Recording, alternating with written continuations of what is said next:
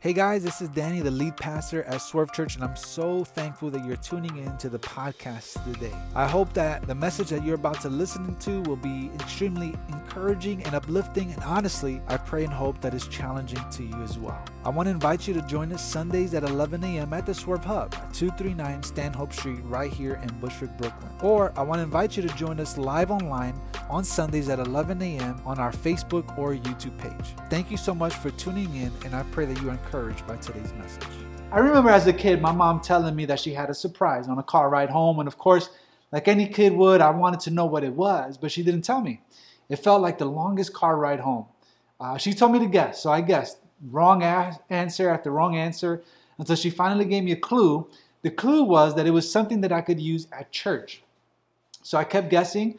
Was it a guitar, a tambourine, new shoes, a tie, a drum set? I guessed everything that I could think of, and finally we got home and she pulled out the gift. Could you guys guess what it was? It was a children's Bible. It was the one that you see right here on the screen. Now, I don't know why I couldn't guess that any sooner, but man, I love that Bible. I read it cover to cover so many times, sometimes in one sitting. Granted, it was 2 or 3 sentences per page and lots of colorful drawings, but I would read it. I carried it everywhere I went. I read it until the binding and the cover fell off. I think that little Bible was one of the things that sparked a real love and passion for the Word of God in my life. And the reason I shared that is because today we're kicking off a brand new series all about the Word of God, all about the Bible. This series is really going to help set us up for the next 7 weeks or so of studying God's Word through Swerve U, which I'm excited about. We want to look at questions like, is the Bible reliable? How can we trust the historicity of the Bible, and how is the Bible relevant for us today? Studying and knowing the Word of God is so important for us as followers of Christ. It's a crucial part of our faith, and I really want you to fall deeply in love with God's Word. And as you get into God's Word, it will help build your faith. Look at what Romans 10:17 says. So faith comes from what is heard, and what is heard comes through the message about Christ. You know, some of you are struggling with your faith, or maybe you find yourself in a season of lacking faith. Well, are you getting into God's Word? Are you spending time reading God's Word? Guys, you cannot allow a 15 or 20-minute mediocre sermon at best be the sole content of consumption of God's Word. You have to get to a place where you're opening the Scriptures, studying and reading it regularly. And I hope that this series will be the spark that lights a flame under you to open your Bible and read it. Today we're going to read a lot of passages, so I hope you're ready. I mean, we can't do a series about the Bible and not read from the Bible, right? So there's 3 big ideas that I want to flesh out for the rest of our time, and all 3 ideas are drawn out from one passage in the book of Psalms. So let's have a little fun, okay? Does anyone happen to know what the longest chapter in the Bible is? Come on, it's no fun if you don't participate. Shout it out. It's Psalm 119. Not only is it the longest chapter, but guess what the subject of the chapter is? It's all about God's Word. So as we read verses 97 through 98, 3 big ideas I want to draw out. Let's read it. Oh, how I love your law. I meditate on it all day long. Your commands are always with me and make me wiser than my enemies. The psalmist says, I love your law. I meditate on your word, and your word is always with me. Why don't you go ahead and underline those 3 phrases in your notes. And here's the first big idea that we want to draw out today, that we want to flesh out. Number 1, that we want to love the Word of God. When you love something, you always want to be with it. You're infatuated by it. It consumes your time and your thoughts. And I want to get you to love the Word of God. Did you ever love something or someone so much that you were willing to defend them? Some of you are like that about, your favorite sports team.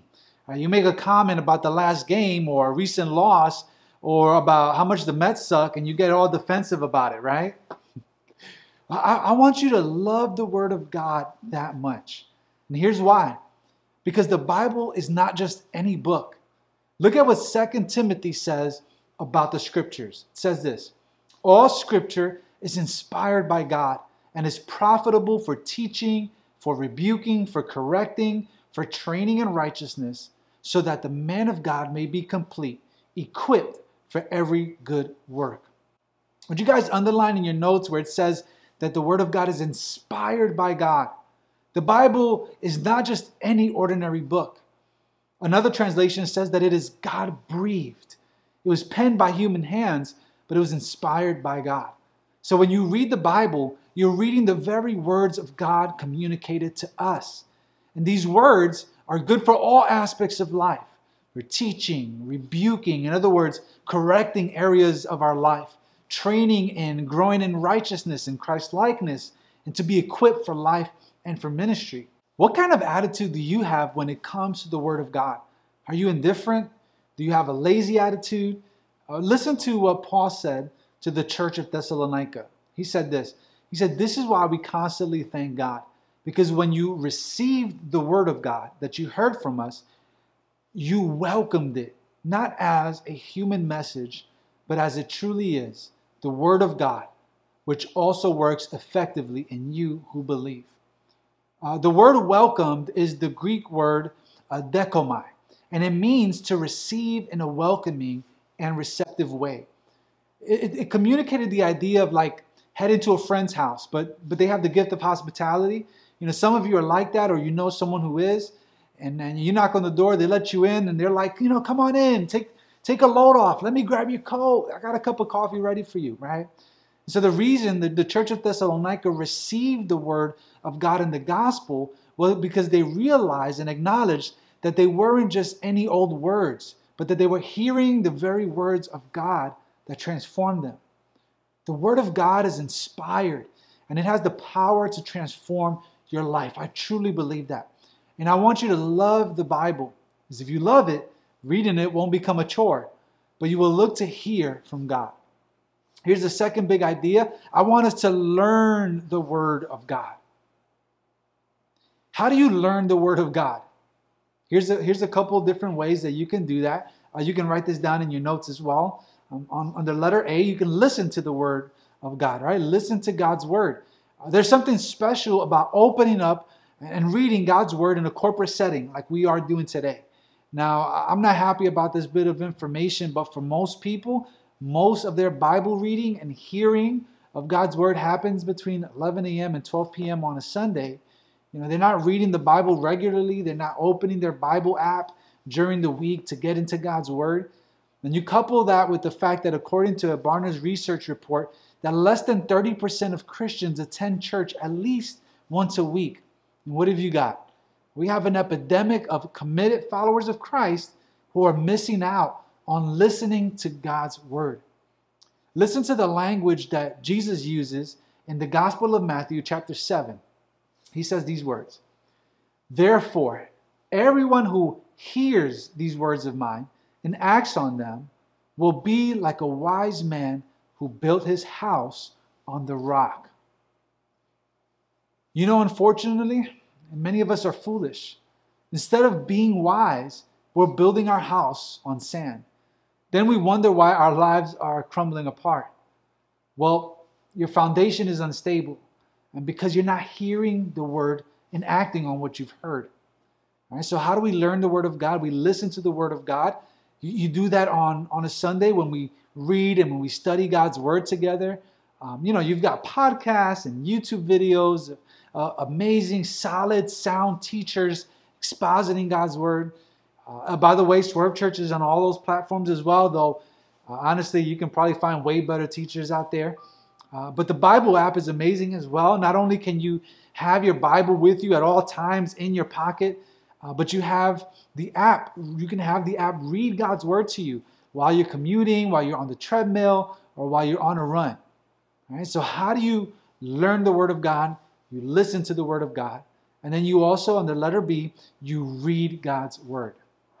When Jesus was being tempted in the wilderness, he was weak, and he fasted 40 days and nights. The spiritual enemy came to tempt him. There was only one weapon that Jesus had to defend himself against this attack. And in fact, when you study the armor of God in the book of Ephesians in the New Testament, there's only one offensive weapon in the entire bit, the sword, which represents the Word of God. But Jesus whipped out that sword in the wilderness, and he said this in Matthew chapter 4. Jesus answered, "It is written, man must not live on bread alone, but on every word that comes from the mouth of God. It's Matthew chapter 4, verse 4. Guys, you need to read the Word of God so that you can have a weapon to draw from in your time of weakness. Many times we feel defenseless because our sword is tucked away, or your sword is dull because you haven't been using it. And when trials and temptations and hardship comes, we turn to mud. Right? We're beat up. We're absolutely rocked because we're not reading the scriptures. We need to be in God's Word. And how do we do that? Well, you guys are smart and you can figure it out, but here's some practical ideas. You need to set aside time. Create a rhythm. Set an alarm. Put a reminder, whatever it takes, so that you can spend time in God's Word daily. You can also start a Bible reading plan through the Bible app. There's tons of reading plans to help you out with this. And you don't need to be so religious about it. Just open it and read it. Don't be so hard on yourself if you miss a day or you get backed up. I'm currently in year 3 of my 1-year Bible reading plan. Right? How many of you know what I'm talking about, right? But there's grace. Just read God's Word. Learning God's Word also means, letter C, that we study God's Word. Now, we don't do this to strictly stuff our brains with knowledge of the Bible, okay? It's not to get book smart. It's not to grow big heads, but to grow big hearts. And this is where the Pharisees in Jesus' day got it wrong. They were students of the Scriptures, but that didn't change them, or it didn't transform their hearts. In John chapter 5, Jesus corrected this about them, and he said these words right here. He said, you pore over the Scriptures because you think you have eternal life in them. In other words, you're studying the Scriptures, you're reading them, and yet, what do? They testify about me. You see, the Pharisees, they missed the mark. They read and they studied, but often they did so from wrong motives. And by doing so, they got big heads, but missed the work that Jesus wanted to do in their hearts. As a church, we want to help you study the Bible. And that's why we created Swerve U. And I want to encourage you guys to plug in. Let's study the Bible together. And this semester is amazing because we're taking a seminary level overview of the Old Testament. It's amazing, it's challenging, and it's great. And what's amazing about Swerve U is that we get to do it in community. We're doing it together. It gives us the ability to process what we're learning together in community. So we can ask questions, we can learn from one another. So I highly encourage you to plug in this Wednesday right here at the Hub at 7 p.m., okay? Now, the last big idea for today is this. I want us to live God's Word. Guys, this is super important because many times we can get caught up in hearing and studying the Word, but then we don't put to application and practice what we're learning. This is what James referred to in the New Testament. He wrote that we ought to not just be hearers of the Word, but doers of the Word. And this is when you don't just read God's Word, but you allow God's Word to read you. You allow it to correct you. You allow what you read to take deep root and transform how you live. By the way, there's no greater testimony to our neighbors than when they see Christians actually living out what they believe. So many are turned away from Christianity and from Christian community because they're able to see right through the bluff. But when you read God's Word, because it's living, because it's active, because it's God-breathed and God-inspired, it has potency. The Word of God convicts, it guides, it corrects, and it creates a solid foundation to live your life in a way that brings glory to God, but that is also for your ultimate good. Let's go back to Psalm 119, and I want to look at verses 9 through 11 this time. It says this, how can a young man keep his way pure? By keeping your word. I have sought you with all my heart. Don't let me wander from your commands. I have treasured your word in my heart so that I may not sin against you. Some of you, perhaps you've been struggling to maintain your purity. How do you do that? How do you remain pure and honor God? By keeping God's word. The psalmist says that he treasured God's word in his heart. You can't treasure God's word in your heart if you're not reading it. You can't treasure God's word in your heart if you're not taking time to learn the word of God.